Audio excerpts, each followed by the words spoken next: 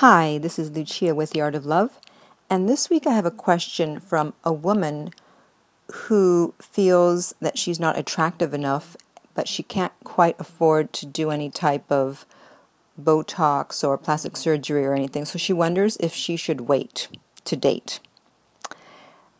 So the first thing I want to say about that is, first of all, beauty is in the eye of the beholder.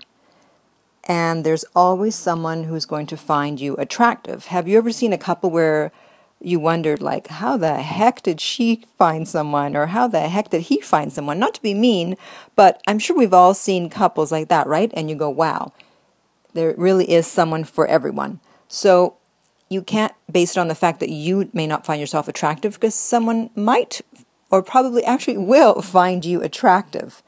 But the issue here is that you don't feel good about yourself. So that's what you have to fix, because otherwise you're going to attract to yourself someone that also doesn't feel good about themselves.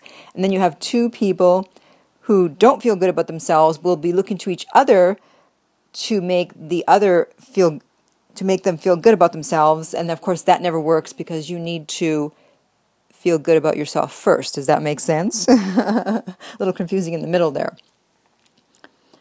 So it's not just about how you look. It's also about your confidence, because that's what is most attractive in both sexes, both males and females. How confident are you? And then if you're naturally confident, or if you make yourself confident, then you will just naturally be more attractive. So you need to do what you have to in order to feel confident. So if you can't afford to do any fillers or Botox or plastic surgery, then what else can you do?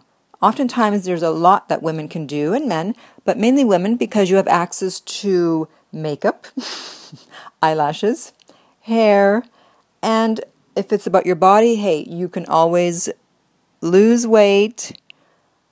I know it's not easy, but at least it doesn't cost any money, right? You don't have to pay to lose weight, except if you go to the gym.